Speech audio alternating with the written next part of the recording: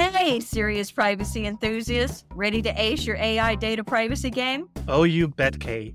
Dive into the world of TrustArc's Nimity Research, your go-to for staying on top of regulatory developments in AI and privacy. Seriously, Nimity Research maintains a massive privacy and regulatory database featuring expert guidance and analysis from legal and privacy pros. So save time on privacy research, cut your compliance timeline, and reduce costs with Nimity Research.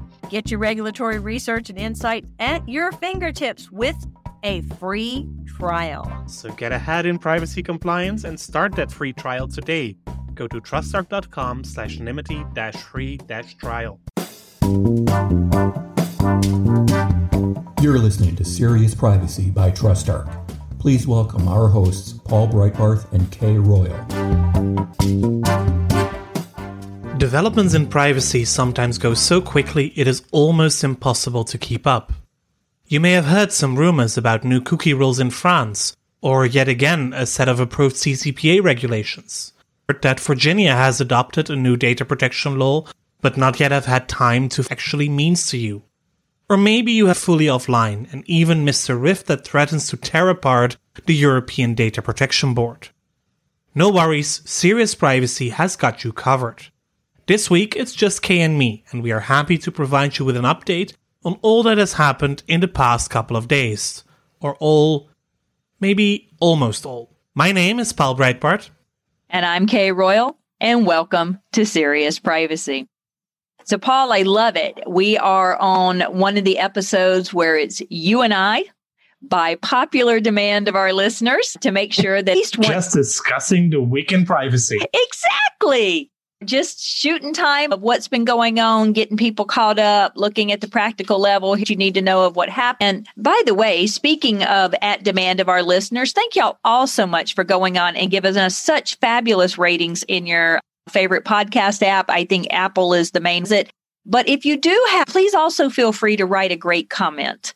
We love the comments too. You email us, you text us, you message us. So please feel free to add it. It really helps the metrics or the algorithms talk about AI and privacy people to see the podcast, which is really good. So here we go. A question today might be interesting, but chronic problem. And interpret that however you like. A minor but chronic problem. Like people not taking their shopping buggies back to the store when they're done taking it out to the car. That's just irritating. So I guess that's you, Dan. Or was this just a random example? That was a random example. It doesn't bother me. Okay. Not to mention I call them buggies rather than carts or baskets, but you know. Trolleys. Shopping trolleys. They are trolleys. There we go. Okay, I'm with you. Ooh, I don't know, to be honest. This is a hard one. Probably not having enough hours in the day, but I would consider that as an answer within this category of question. I will say one of my biggest irritants is when I'm driving, people who don't use blinkers. Yeah, I think people who are biking who don't indicate with their hand where they are going. Because you have a whole lot of bikers there. We do here in Arizona, too. You're right. So minor but chronic problems. I like it. Apparently, according to a lot of people in a session I was in this morning, the cookie banners that pop up are minor and chronic problems. So sick banners. Well, they're just plain annoying. Let's move on to the hot banners. news of the day. Yes, cookie banners. As we're talking about cookies, what's happening in the EU, Paul? Well, this should be old news, but apparently it's not. The French Data Protection Authority, the CNIL, last year already came out with new guidance on how to set cookies properly and start enforcing that as of April 1st. So in May 2018, companies starting to realize that maybe they need to their cookie banners or the way that they deal with cookies or that they have their settings to ensure that they remain sort of compliant with. And to be honest, all of this guidance is nothing really new. It is things that you could have seen coming for quite a while if you follow the legislative. If you look at the privacy and the national implementation, if you look at what the Working Party 29 and the European Data Protection Board have said, if you see what the courts have said, most recently in Germany when they... Are you saying people should have seen this one coming? Yeah, to some extent. To some extent. Let me give you some highlights of what the French are actually going to start to enforce. Okay. First of all, explanations on what kind of cookies you place and why you are doing that. So you need proper notification. Okay. And if your website is in French, that means that notification also should be in French. Which is a no-brainer, but apparently it's still surprising for some. Are you saying that there are people out there upset? Yes, apparently people, but it is clear according to the website of the French DPA now, before setting any cookies, the website provider needs to inform your manner what cookies are placed and for which reasons. That should, for example, include whether personalized advertising is taking place, if advertising is geolocation, if content is personalized, and also if data is shared with social networks. And also, the other main point highlighted by the French is the so-called non-consent. So not providing consent should be as easy as providing consent, which we also already know from the consent definition in the GDPR, which is e-privacy. So if consent is possible with one click, it also means possible with one click. And that those buttons should be identical, apart from the word reject or approve. But I mean, you cannot have a very bright color. Got it. You can't have one that blends into the... You cannot nudging. Like that. Nudging. You cannot have the bright gold splashy button saying accept all and very opt out of everything. That is not allowed. They should be identical. And that is also something that was said by the French of last year. It's said by a German court in December of last year is not allowed, which makes sense because it is all about individual user control. So those are the highlights of the cookie guidance that they will start to enforce. But indeed, if our listeners have cookie banners on their website, or if they are using set and donors yet, which would be a surprise, but still throughout the year. I like it. So that was just my rant on cookies. That was your rant on cookies. We got things going on with cookies over here too. Really? Tell me. But not as much fun. I guess it's not really cookies. It's more of the opting in and opting out kind of thing. You reminded me of it when you were talking about it because the CCPA, the California Consumer Privacy Act, has come out with yet another set of regulations. This is set number... Through a review or anything. And yes, my dog's barking, so I might repeat that. So apparently minor ones that aren't substantive changes don't have to go through review and comment period and everything. So we just get these publications of woohoo, new regulations. But there is an opt-out icon and it's blue and white. Uh-huh. And I don't know if you have to use it. No, you don't. It may be used in addition to the notice. And the icon shall be approximately the same size as any other icon used by the business on its webpage. Okay. Well, that's... There we go. We don't have to. It's nice to have a standardized icon. I agree. It's nice to have a standardized icon. It'd be nice to have standardized symbols for basically everything. And I know they keep trying to roll out icons for privacy notices, and it's not really taking off my idea of ratings. But, one day someone's going to come out with some really good software that does that.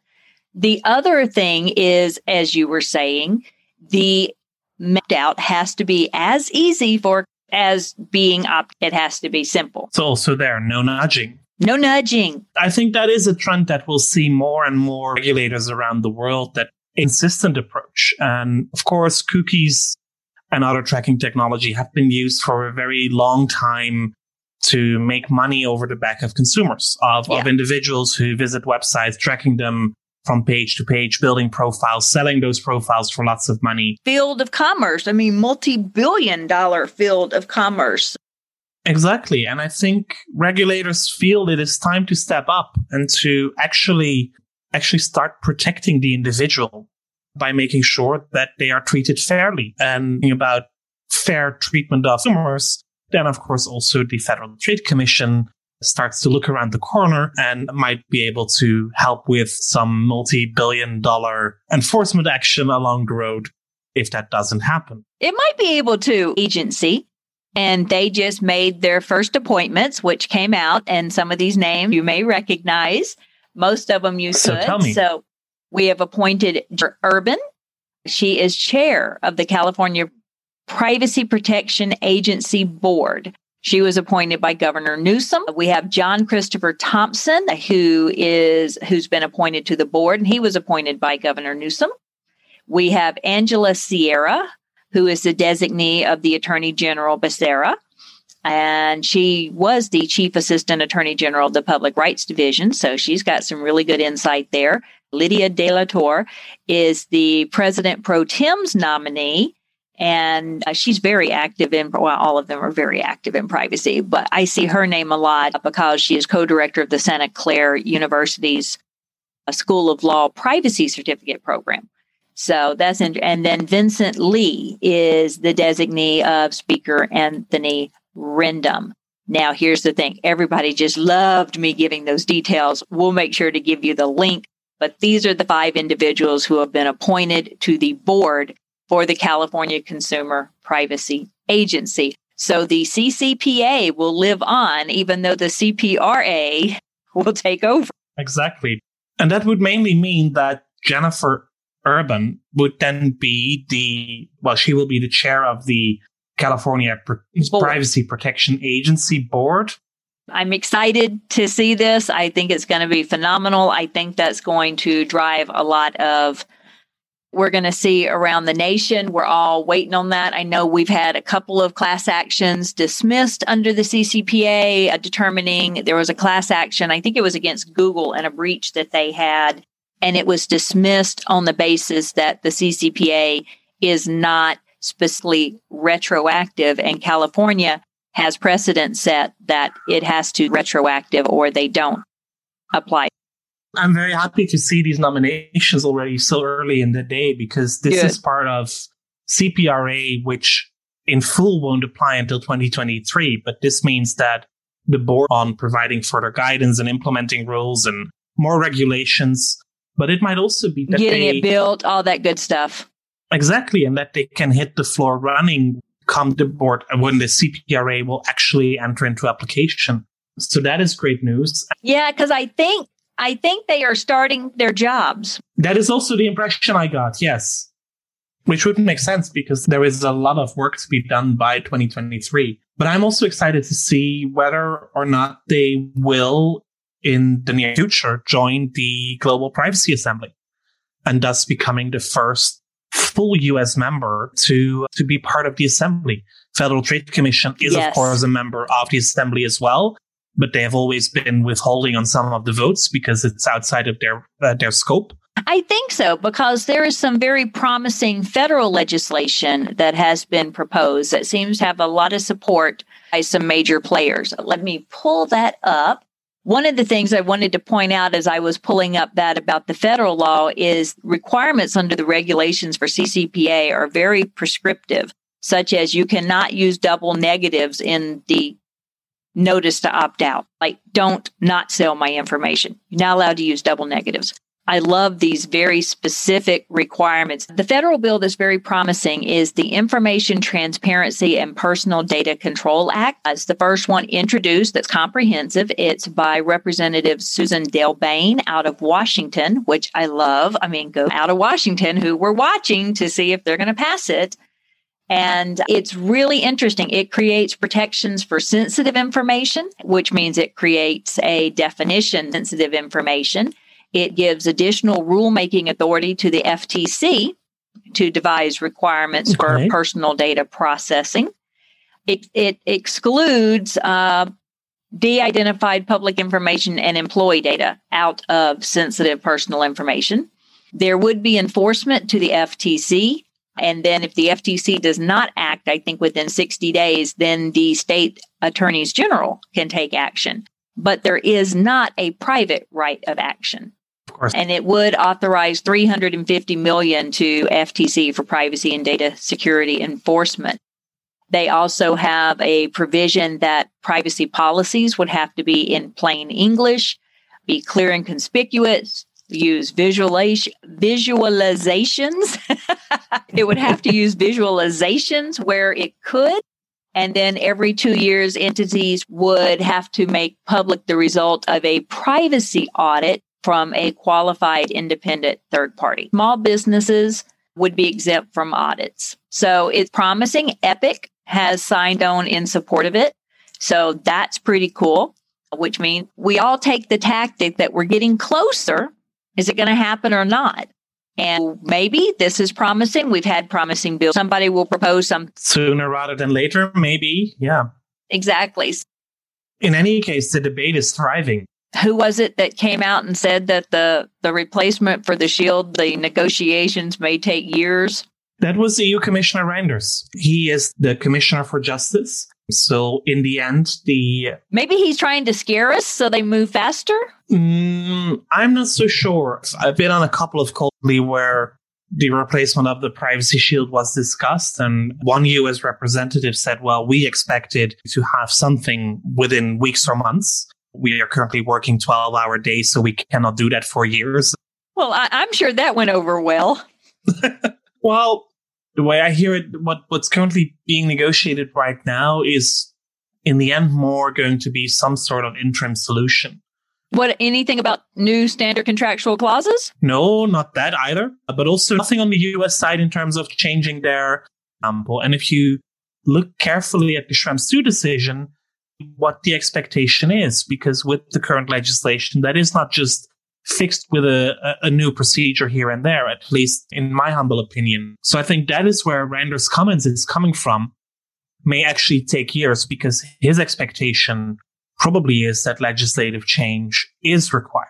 Right. And that might take a little longer. Yeah. And then we look where the European Commission has said, well, we do think the UK should be adequate. The European Data Protection Board will give their views mid-April in about a month's time. And we'll need to see what the UK's adequacy. The fact that the European Commission says this is enough doesn't mean that the data protection authorities will agree with it. In any case, it's clear that the European Parliament doesn't agree with it. They are quite upset about this intention of the European Commission to award adequacy to the UK with all their surveillance taking place. And also, the UK is not really helping with one of their ministers, the digital secretary, Oliver Dowden, claiming this week that the UK is looking at revising their data protection legislation to make it more business friendly. And we also saw in the job advert for Liz Denham's successor that they want someone who is more business friendly. The words fundamental rights protection don't even figure in the job advert. So I'm not so sure whether the UK which seems to have really tweaked the noses of everyone in Europe. Well, I think there were quite a few people who had their eyes set on that job or intended to apply. But if you are just going to be the business-friendly fundamental rights enforcer, I can imagine that not everybody is too happy with that. It's going to change what the context is. I wonder if they're going to stick with that. It's interesting. It is going to change. And I do believe it may have an impact on this whole adequacy decision as well. Even if initial adequacy is given by the European Commission, in the end, all the others just give advice. But if the UK will really change their legislation, or if they really fall short of what is expected from a data protection regulator, then that might be very problematic for maintaining that adequacy decision, provided that it is given in the first place.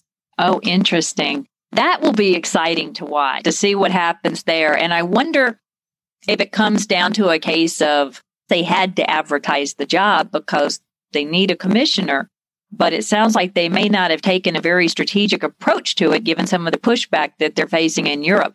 But maybe some of the closed door sessions, kitchen table conversations we're not privy to. Maybe it's not as bad as it may seem. It could be. At the same time, the UK clearly wishes to signal that they are independent from Europe now and that they can go their own way. And that could be, the storm is rising. Be interesting to see what comes out of this, right? Could be interesting. Absolutely. And this is the first adequacy decision post-Schrems II. Although there is another one on the horizon. Apparently, the Commission is also getting ready to declare South Korea adequate within the next couple of weeks. Well, that wouldn't surprise me because South Korea's privacy law is strong. I've said over my privacy career that the one regime I would not want to manage would be South Korea because it is very, very strong. No, they have a strong regime, and this has been on the books for, 4 or 5 years that they've been talking with and about adequacy for South Korea. But apparently the deal is about to be closed. So we'll that one coming as well. Nice. That'd be something to look forward to. Absolutely. And then we have some fighting within the European Data Protection Board, because again, there is again a lot of criticism from mainly the German DPAs for insufficiently enforcing the GDPR against all the major tech companies headquartered in Ireland. And also Mr. Schrems is once again trying to up the argument, I guess, is the right terminology, or maybe just incite the flames. So in other words, just go ahead and reserve spots for him for 3 through, 37 or something? Probably. I don't believe we are done yet. I think we should just go ahead and do that. Oh, my goodness. Well, and I don't doubt it, because he has started the nonprofit that this is his focus, right? This is what he does. I forget the name of it. None of your business. That's right. None of your business. And I think this is their biggest focus. I haven't looked at them lately to see if they have big funders or anything, but I know they have a lot of support because, he's taking on the fight of not only the little man, the person on the streets, but he's also taking on the big tech companies. They do a lot of good work. I believe that. I think that they have great people working there and that they have great causes that they fight for. Yeah. I'm just not always sure about their criticism on the data protection authorities, but that might just be also my personal background and understanding maybe the DPA reflects in these kind of situations. But I do have a promise from somebody at NOIP that they will come on the podcast later this year. Oh, interesting. When one of their other cases is going public. So when one of their other cases is going public. Well, and then back in Arizona, we've had a couple of interesting things happen here, which I never thought I was living in such a privacy hotspot, if you pardon the puns, on so many different levels there as Arizona. And we actually had a few significant things happen lately that have made the news. One of them is we have a bill introduced that actually permit or restricts, whichever way you want to look at it, in-app purchases from Google and Apple aren't allowed to dictate what it is. So apps can select the mechanism or the provider that they want for in-app purchases. And so this has come up in quite a few states and has been lobbied away. But so far, it is surviving here in Arizona. So that's really interesting. And the other one is that our Supreme Court just ruled that a gentleman can proceed to file a privacy violation lawsuit under HIPAA against Costco under state law. Okay, that you need to explain a bit more. Yeah, so HIPAA is a federal law. Mm-hmm. Not going to get into the details of what it takes to file a HIPAA lawsuit. There's a lot of things. But this was interesting. I believe it started in 2016 is when the violation was. So it was with a pharmacy at Costco, and it had to do with the prescription mix-up. He went to file a suit, and they didn't allow it. It went to appellate. I'm just going to read it here. It upholds a 2019 state court of appeals ruling that the man filed after the pharmacist told his ex-wife about his prescription when she went up to pick up another prescription with his approval. So someone had gone in, picked up a prescription. The pharmacist told the person picking it up about another prescription. And that's a violation. HIPAA doesn't allow private lawsuits. There's immunity, all this good stuff. So you can't really do it. And so he wants to use HIPAA in a state court as evidence of a privacy harm because it violated HIPAA. Interesting. A lot of good details there. It's an interesting road. Yeah, absolutely. It's pretty interesting. Yeah, just letting it go through my mind. And basically, although it's a whole different topic, a whole different ballgame, but it feels like the Costeja case on the right to be forgotten, the initial right to be forgotten case, just went to court on and on to find a solution to his legal problem, and in the end found it. Right. And with this one, it's interesting because HIPAA doesn't have a private right of action. A lot of people think it does. It doesn't. The state attorneys general can take enforcement action under HIPAA, but there's no actual private right of action. However, what we have seen is using HIPAA as evidence of an error or another harm. Yeah. Exactly. Using HIPAA as that foundation as proof and evidence against a different privacy lawsuit. So using it as the standard of care to say this is what they should have been doing and they didn't do it. So this was really interesting to see this. And I had not been following it going up to the Supreme Court. So now I've got to pull the case and I've got to read it because now it's remanded to a lower court for trial. So we'll link it in the show notes. Exactly. So now I got to pull it. I got to read it. I got to learn a little bit more about it, see what it is. But you know me, I love my healthcare. So absolutely. The final point on our topic list for today was Virginia. Absolutely. We've mentioned before that Virginia has a new privacy law, or actually, no, that Virginia has a Data Protection Act, because it's so much more than a privacy law. It is a proper Data Protection Act. It is a proper Data Protection Act. They passed it relatively quickly. It wasn't high on anyone's watch list. I mean, we knew Virginia was looking, but seriously, I think it passed within like 2 weeks. And it's really, really good. It has a lot in common with GDPR, but it has a lot not in common with GDPR and CCPA. So it was passed and became law on March 2nd, 2021. It applies to entities that conduct business in Virginia with residents if they control or process the data of at least 100,000 consumers during a calendar year, or they control or process the personal data of at least 25,000 consumers and derive at least 50% of their gross revenue from the sale of personal data. So you start seeing some similarities here already just in the qualifications. Mm-hmm. So I start to see the similarity that I still have no rights in Virginia. Yeah, exactly. That's one of the biggest things. Neither do you. But they do have a sale of personal information. So very much like CCPA there, except for the sale range for money, whereas CCPA can be anything of value. Mm-hmm. What I really liked is the right for individuals to opt out of the processing of their data used for targeted advertising and profiling. Yes. That reminds me a lot of the e-privacy discussions we have here. And to just have an unequivocal right to say, no, I don't want to be targeted for any advertising, I think is a really good thing. Exactly. And what I also liked is that they have taken on board some of the core data processing principles of GDPR. Yes. Like the need that businesses will need to ensure that the processing of personal data is adequate, relevant, and reasonably necessary in relation to the purposes for which data is processed. Hey, we suddenly have purpose limitation in a U.S. privacy law, U.S. data protection law. Exactly. Because this is something that is missing from CCPA. Yes. And one of the things that I really like is Virginia really has a true data portability too. Yeah, I'm not a fan of data portability. People claim there's a data portability under CCPA. It's really not. I don't know that in actuality it really works. No, I don't believe it does. But I like that it's there. True. That's true. The fact that it exists is a good thing. Yeah, that it actually is portable. I agree. Still, I'm not a fan.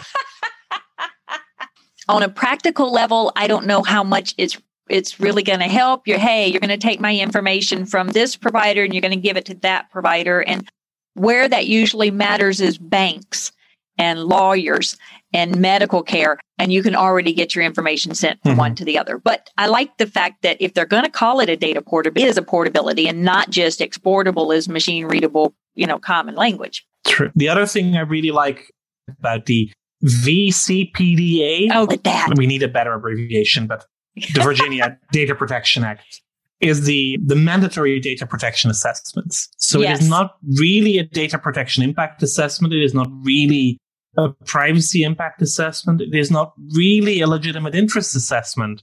It is all above at the same time. And you need it when you process sensitive data, when you do sale of data, when you are profiling or using targeted advertising, and anything else that has a heightened risk of harm to consumers. So that is a broad range of topics. And that brings accountability into the mix as well, together with the data protection principles that have been included.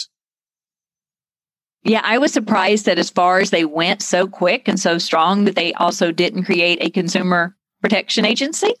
That was surprising, but there is enforcement. Or a private right of action. Well, private right of action is very controversial here. I know. I have a feeling a consumer protection or privacy agency would also be controversial, but I don't think people really thought states were going to create a consumer privacy agency. So that's interesting. There is a penalty, $7,500. We're not quite sure what that applies to, if it's per violation or per individual within the violation. And the only other one that really stood out to me was, I believe it's the requirements for the privacy notice. Mm-hmm. Dictating what has to be in the privacy notice is, to me, very interesting, because we have very few requirements on privacy notices here. And I think going down the route of saying you have to have a privacy notice and you have to tell people that you do this to their data is really interesting. I was surprised, like everybody else was, that Virginia passed one, but I think it's fantastic. But I mean, you and I spoke before. I think last year Mississippi was high on the list to actually pass one, which surprised me too. So sometimes these just come out of the blue. And apparently Oklahoma and Minnesota are also high on the list for this year. Right. Of course, together with Washington, as always. So will 3 times be lucky for Washington? Washington just needs to make this happen. One of the things I will say before we sign off about Virginia is, when it comes to these consumer privacy protections and what they exempt, I always think it's interesting. I say always, we have one state with a consumer privacy omnibus law, but whatever. Okay. I now always think it's interesting that they exempt entity levels such as HIPAA and GLBA. If they are covered by HIPAA or GLBA, then they're exempted from this. But they're typically only exempt from the regulated data.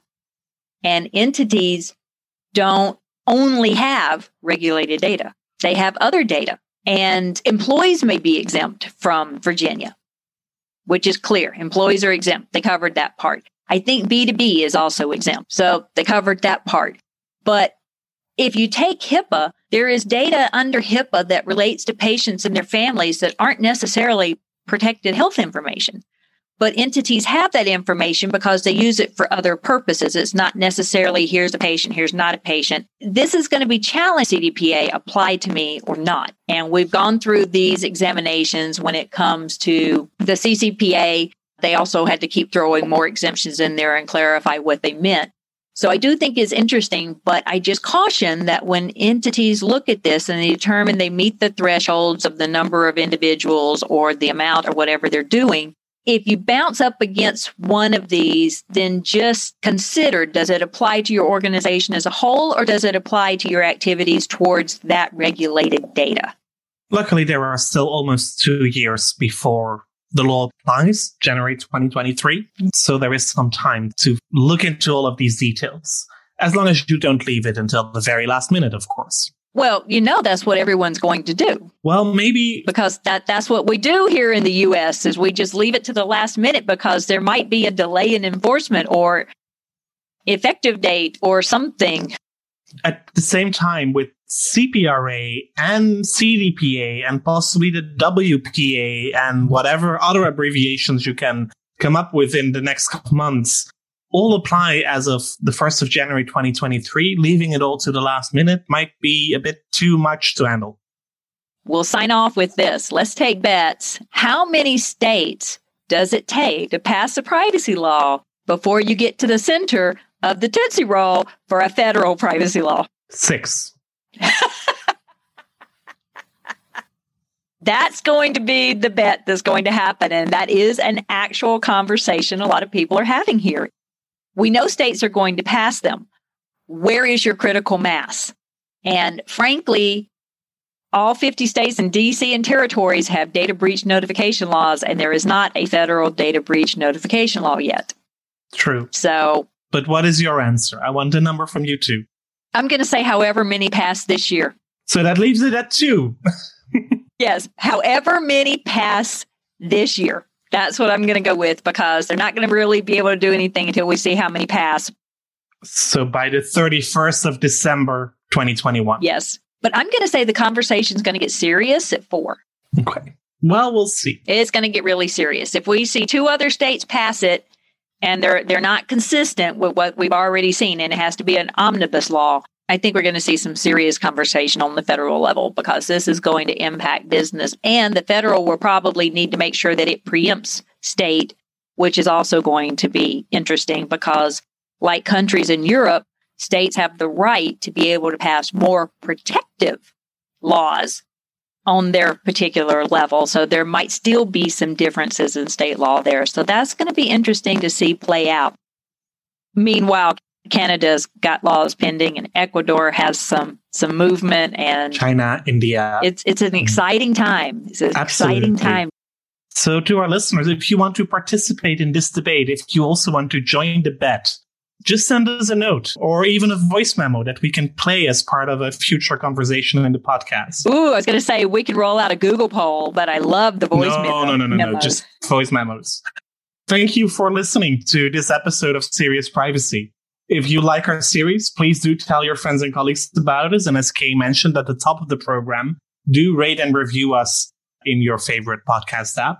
Should you have any questions or suggestions, do you want to be on the show or do you want to participate in the bet? Please reach out to us via seriousprivacy@trustarc.com or via Twitter @podcastprivacy. You will find Kay on Twitter as Heart of Privacy and myself as EuroPaulB. Until next week, goodbye. Bye, y'all. That was Serious Privacy.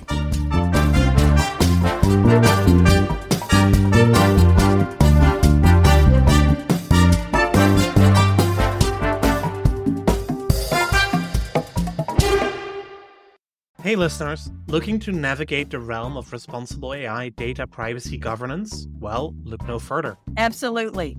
TrustArc is paving the way, offering a complete approach to managing privacy risks in the world of AI. TrustArc allows organizations to confidently use AI with personal or sensitive data, moving forward efficiently and cost-effectively. And here's the kicker. Protect your company and data with TrustArc's privacy-driven compliance software. Because their deep automation streamlines data privacy governance, cutting your time to compliance with automated data mapping, risk assessments, and regulatory reporting. TrustArc's enhancements go way beyond that, helping organizations understand AI better and align cross-functionally on data governance, privacy, and security. Plus, they provide guidance on privacy governance for AI and how to mitigate risks using frameworks like NIST AI, OECD AI, and the Nymity Privacy Management Accountability Framework. If you're aiming for compliance excellence, check out Privacy Central. Seriously, one of my best parts. It uses automation and privacy expertise to understand your requirements, build and manage your privacy program with ease. Oh, I agree. Privacy Central is your go-to to measure your progress toward responsible AI data compliance. Stay ahead with TrustArc's Privacy Central. Visit trustarc.com now. Ask me and Paul if you have any questions.